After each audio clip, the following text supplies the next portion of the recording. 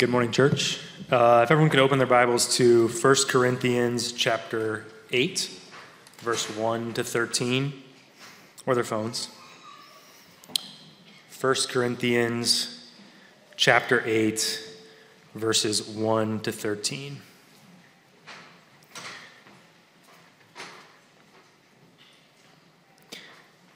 Now concerning food offered to idols, we know that all of us possess knowledge. This knowledge puffs up, but love builds up. If anyone imagines that he knows something, he does not yet know as he ought to know. But if anyone loves God, he is known by God. Therefore, as to the eating of food offered to idols, we know that an idol has no real existence, and that there is no God but one. For although there may be so-called gods in heaven or on earth, as indeed there are many gods and many lords, yet there is one God, the Father, from whom all things and for whom we exist, and one Lord, Jesus Christ, through whom all things and through whom we exist. However, not all possess this knowledge, but some, through former association with idols, eat food as really offered to an idol, and their conscience, being weak, is defiled. Food will not commend us to God. We are no worse off if we do not eat, and no better off if we do.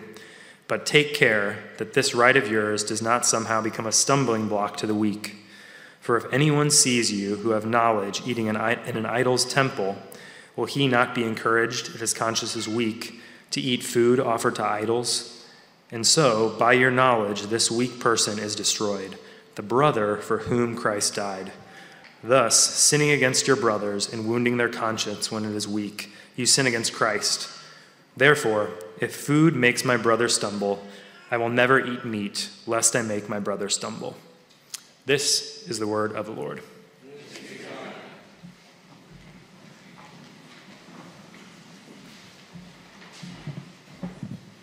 Good morning. Welcome again to Holy Trinity. I'm John, one of the pastors, and you've joined us on a Sunday where we are studying, as it says behind me, Church on Fire, the idea that sometimes the church can be on fire, so to speak, in a good way.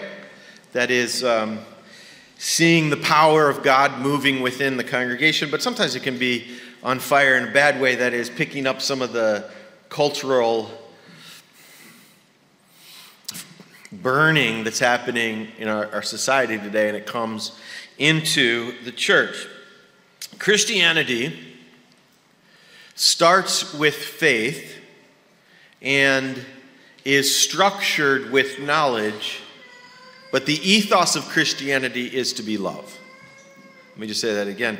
Christianity begins with faith, it's built on faith, it's structured with knowledge, but the ethos, the culture of Christianity is to be one of love. Put it differently, there's that little saying that goes like this: people don't really care how much you know until they know how much you care, right? So if you think of it, if you were to balance your knowledge, man, there's some smart people in this room. A little later, we're going to line up according to people's IQ level, but there's smart people in this room. The question, though, is if you were to take sort of a balance and go, put your knowledge on one side and put your love on the other side, which one would outweigh the other one? There's a song that was written a long time ago, before I was born, okay? 1960, goes like this. I don't know much about history. You probably heard it before by Sam Cooke, who some people call the father of gospel music, but I don't know much about history. I don't know much about biology. I don't know much about a science book. I don't know much about the French I took. But I do know that I love you, and that if you love me too, what a wonderful world it would be. Some of you know that song, right? What a wonderful world it would be. In other words, he's saying the same kind of theme. Like, yeah, biology was important in high school. And for some of you medical professionals, it's definitely still important. But what drives our knowledge, is it love or is it something else? Or if you think, the title of that song is, What a Wonderful World, right? But how wonderful does our world seem to be? How loving is our world right now? Isn't it true that we need an outpouring of love in the city of Chicago? An outpouring of love to ourselves that spills over to our neighbors, to let them know that we love them. You know, as you get older, there's kind of two tendencies. One is to get crustier and angrier and more bitter and harder. Your heart to get harder. And the other one is that your heart gets softer to God, to other people. Man, that's hard to do. But which one is happening to you? The University of Chicago on the south side has this motto that says, in Latin, it says, Crescat sentia vita escolator. And basically what it means is, one way to think of it is, when knowledge increases, life enriches. When knowledge increases, life enriches. But what happens a lot of times is that as knowledge increases, ego increases.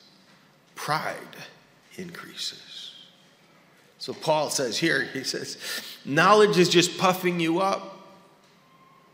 You see people who know so much, and because they know so much, it's like you just want to pop them sometimes. Like, watch their ego go. I said that as if it's other people, but the more you know, the more you need God to work on your heart. Here's a question I want to put before you this morning is, as your knowledge increases, is your love increasing? As your knowledge increases, as you get more degrees, as you learn more verses of the Bible, as you listen to more podcasts, is your love increasing? And the Apostle Paul puts this before the Corinthian church because they loved knowledge. They loved philosophy, science. They're at one of these urban crossroads where philosophy and religion was all mixed up. And they were so interested in what the latest philosophical teaching was that they were just following people around like, I'm with this guy, I'm with this guy. They were, in the first century, doing that follow thing. Some were saying, I'm of Paul, I'm of Cephas, I'm of Apollos. And you know that little statement in 1 Corinthians 13? You know, there's these three, faith, hope, and love, but the greatest of these is what? Love, right? This is the one that's going to last, is love. But it seems like North American Christianity could use an injection of that today. The more you follow Jesus, the more your ego should shrink. Because he's the one who is supreme over all. And the more you follow Jesus, the more you see how great his love is. I'm just going to divide this text into three sections. I know it's a little confusing when we first start listening to it about food offered to idols and all that. But let me give it three sections. Number one, verses 1 to 3, I'll just call it what God values. There's something that God values here in the text. The second little section, verses 4 to 6, is who God is. So it moves from what God values to who he is and some of what his character is. And then basically verses 7 to 13 is kind of what does that mean for us, right? So what God values, who God is, and then what it means for us. And my title for today is Puffed Up or Built Up? Are you puffed up or are you building up? And my claim is that Christianity starts with faith. It's informed by knowledge, but it needs to be marked by love. So we bow with me in prayer. Father in heaven, we thank you for the chance to be in Chicago in the summertime, for the sun coming through the windows. We thank you that last night you kept us alive and gave us breath this morning. We thank you that we can sing to you. We thank you for grace, that Jesus has given us a new song, put a new song in our heart. We thank you for little Hannah and little Finn today and the promise of new life. And we ask that you bless us today in the name of Jesus. Amen. So verses 1 to 3, if you were to ask, someone to ask you, what does God value? What would you say? In this context, it's pretty clear that what he values is not so much knowledge, but more love. Which is not to say that he doesn't value knowledge. In fact, God wants us to know his word and read his word and understand his word. And all of you who are pursuing advanced degrees, he's not down on that. But the question is, to what degree is your love also increasing? Paul's writing, as I mentioned, to this group in the first century in the epicenter of Corinth, and they've been corresponding with him. If you look at how it says in verse 8, now concerning food offered to idols, we want you to know that, quote unquote. He's quoting them. So they wrote a letter to him, and you can see this at chapter 7, verse 1 also. They wrote him a letter about sexual immorality, and he's getting back to them. So you know how it is sometimes that somebody writes to you and they have their list of things that they've said to you. He's getting back to them on their list. And one of the things on their list was this idea of food offered to idols. And this little point here, he says, all of us possess knowledge, is going to sneak us into the next little section, verses 4 to 6. But basically what they were saying is, hey, if there's only one true God, as we pagans who were polytheists in the first century and believed in many, many gods, and now we've come to believe that there is only one true God, then what's the big deal about going into a temple that practices idolatry and eating meat offered to idols? Like, we all know there's only one true. He's actually, let me rephrase that. We who have been saved by Christ know that there's really only one true God. So if we go eat food offered to idols, we're just eating meat. And so what they said is, hey, we all possess knowledge. Don't we all know that there's really only one true God? And his response to them is more of a rebuke. It's, yes, you have knowledge, but you're letting that knowledge puff you up. Some people argue that actually one of the biggest problems in Corinth is actually pride.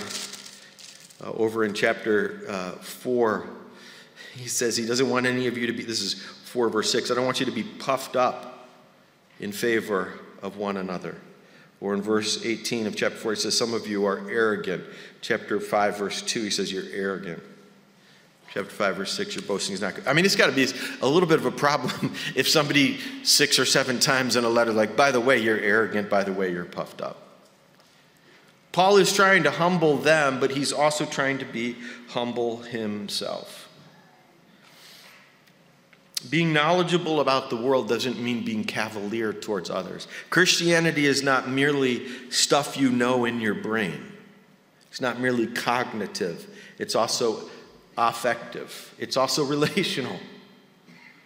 And this idea that we are somebody's more spiritual because they know more, cuts against who Jesus really is.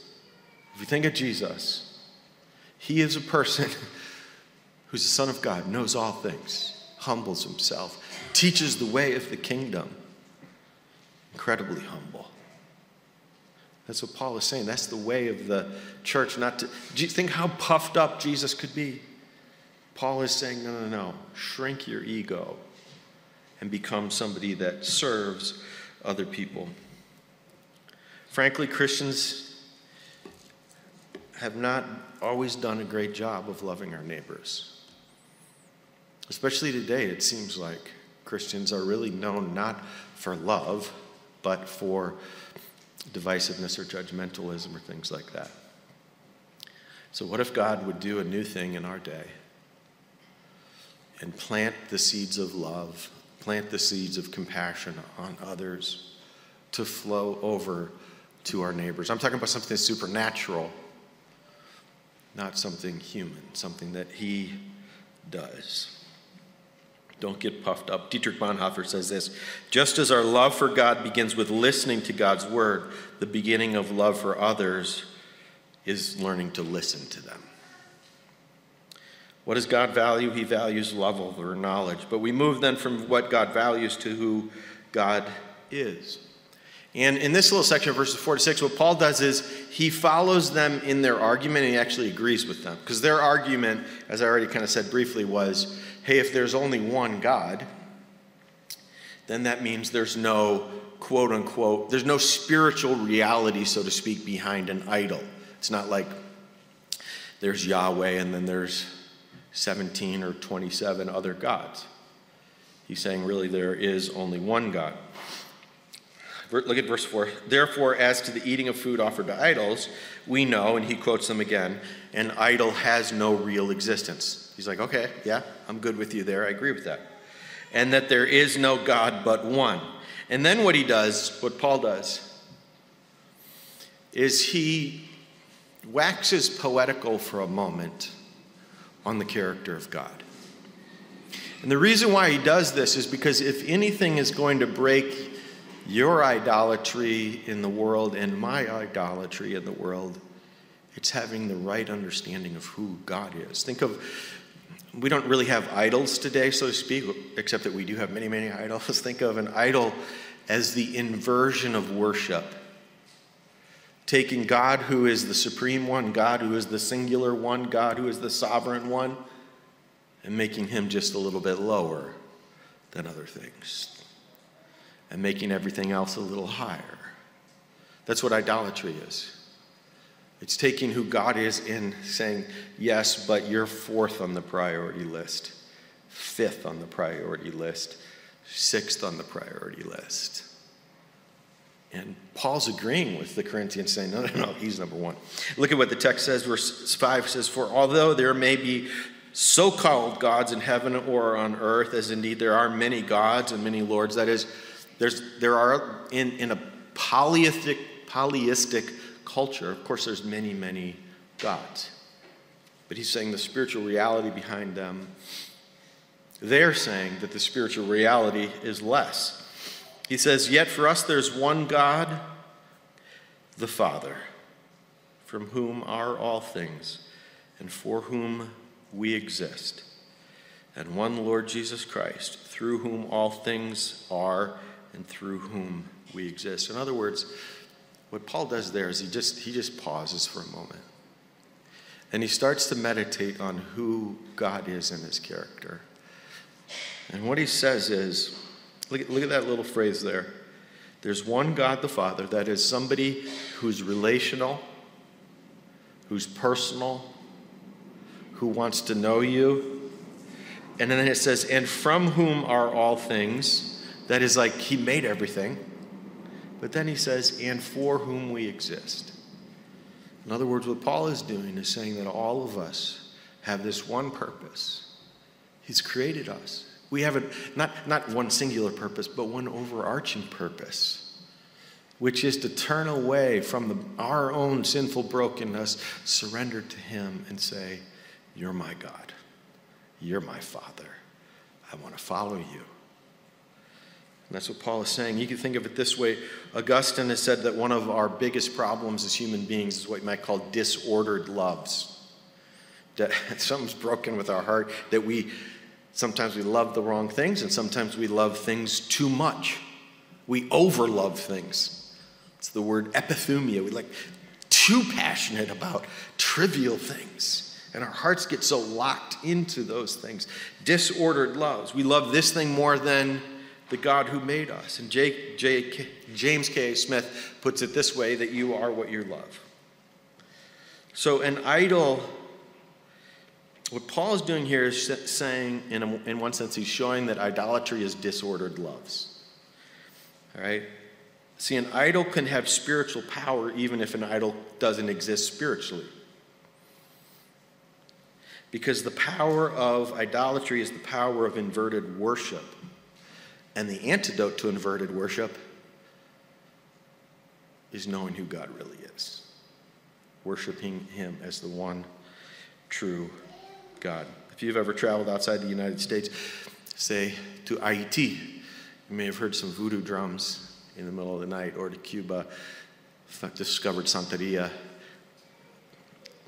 sacrifices being offered to saints, but really to demons. There is a spiritual power out there. There are other quote-unquote gods in the universe, but Paul is saying that God, the God of Christianity, the God of creation, is a singular God. who exists in three persons, who lives in this kind of community and calls us to live into that community. And if God is supreme, then greed, or the idolatry of money, is wrong. And sexual immorality, the idolatry of sex, or reviling, the idolatry of narcissism, the idolatry of putting other people down, the idolatry of breaking down the human persona of other people. Drunkenness is the idolatry of alcohol. And what Paul is saying is here, is if there's one true God, none of those things really have sway on us, or they do have sway on us. They do. But they need to be cut by the love of our Lord Jesus Christ. You see, in one sense, the Corinthians were like a lot of modern Christians who were correct in their theology. There's only one God. But actually were falling short in the area of love. Good theology, but bad practice. What God values is not so much knowledge, but love. And then there really is only one true God, is what Paul says. And then he takes all that and says, so what does that mean? So what? Verses 7 through 14, the third section in the text, which is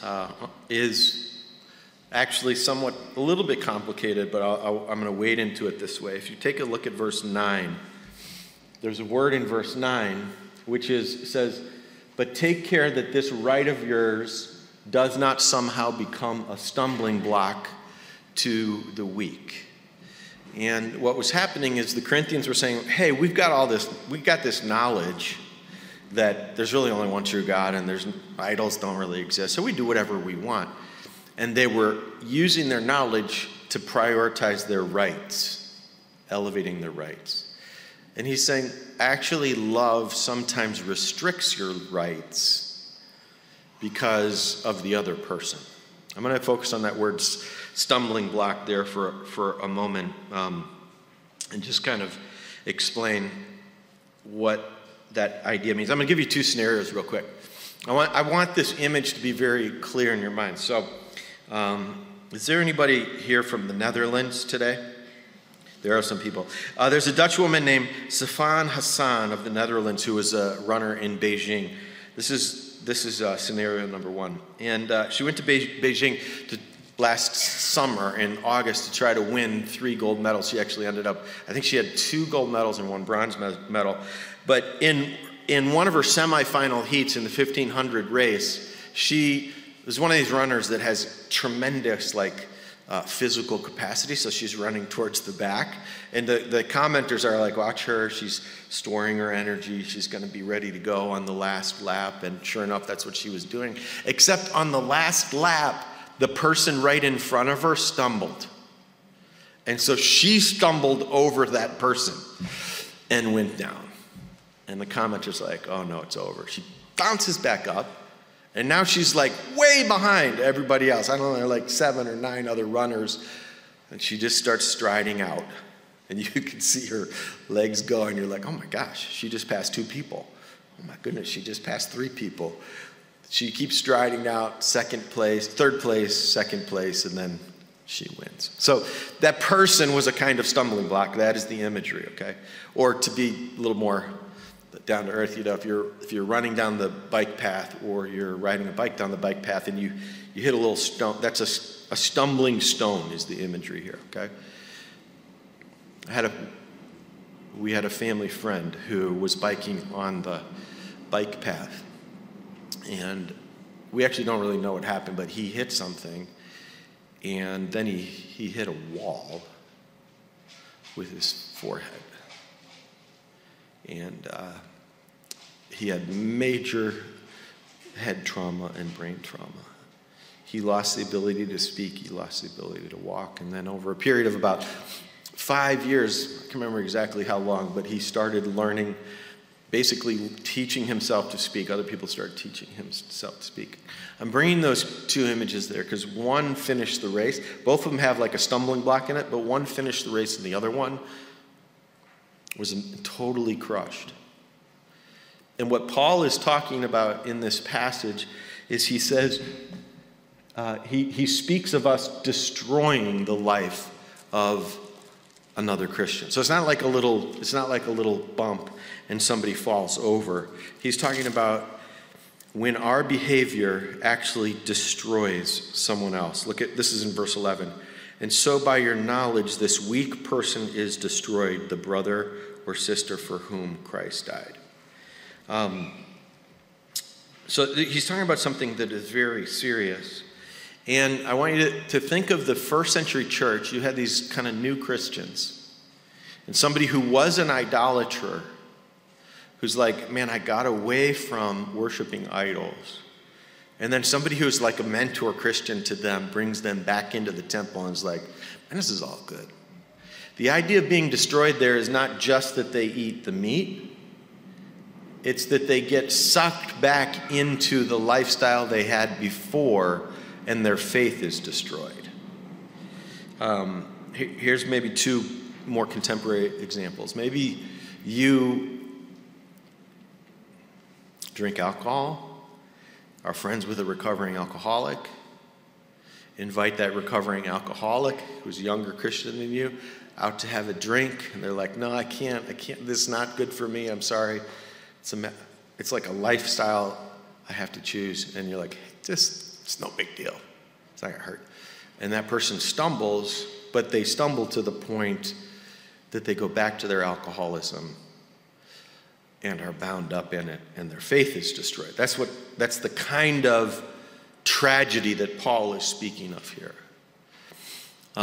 Or to use another example, I know a lot of you guys like to go out to clubs on Friday nights. So this would be like if you said to somebody who used to go to clubs, but it was like a problem for them because it ended each night with them picking somebody up, meeting somebody, going back to their apartment, sleeping with them.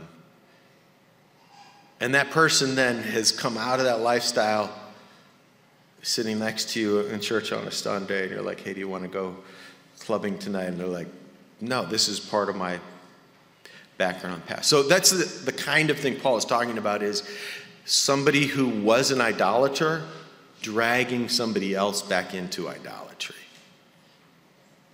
And Paul is like rebuking all of these different very serious sins in the church. In 1 Corinthians 6:9, he says, don't be deceived, neither the sexually immoral, nor idolaters, nor adulterers, nor men who practice homosexuality, nor thieves, nor the greedy, nor drunkards, nor revilers, nor swindlers will inherit the kingdom of God. But then he says, and such were some of you, but you were washed, you were sanctified, you were justified in the name of the Lord Jesus Christ. What he's saying is, if somebody was a drunkard, don't go out drinking with them. If someone has struggled with adultery, then help, especially if they have what he calls a weak conscience. A lot of times we think of a weak conscience meaning somebody who's easily offended. My own understanding of this is that somebody with a weak conscience is not somebody who's like, man, all those people are so bad because they had one beer last night.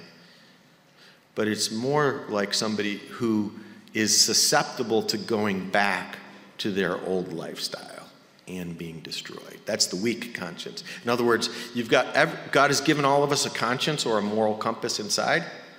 Some of you have a super strong compass. It's like, I know what right is, I know what wrong is.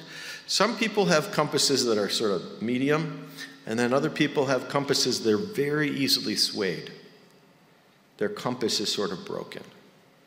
And he's saying, man, if there's somebody around you whose compass is easily moved, then think of that person as being someone that God has given his own son for. And man, don't put a stumbling block in front of that person.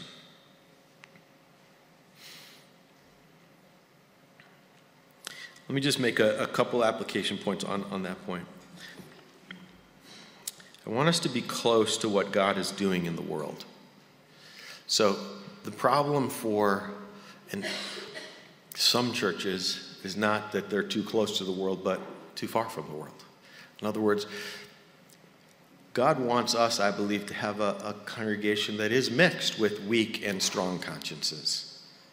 Not merely one kind of people, not people who just know what is right.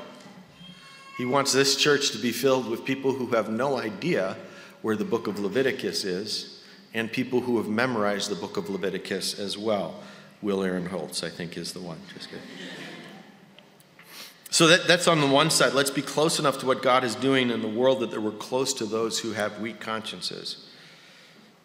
Yes, let's be close to those who have strong convictions, but also to those who are so new in the faith that they're susceptible. Like, that's the context he's writing to. Let's have that as well. But let's also gear our congregation and lifestyle to be very cautious and loving and caring about a variety of spiritual levels. You could put this third point, you could put this way.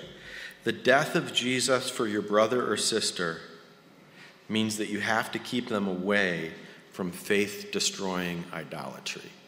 Jesus died for your brother or sister, so let's not destroy anyone's faith.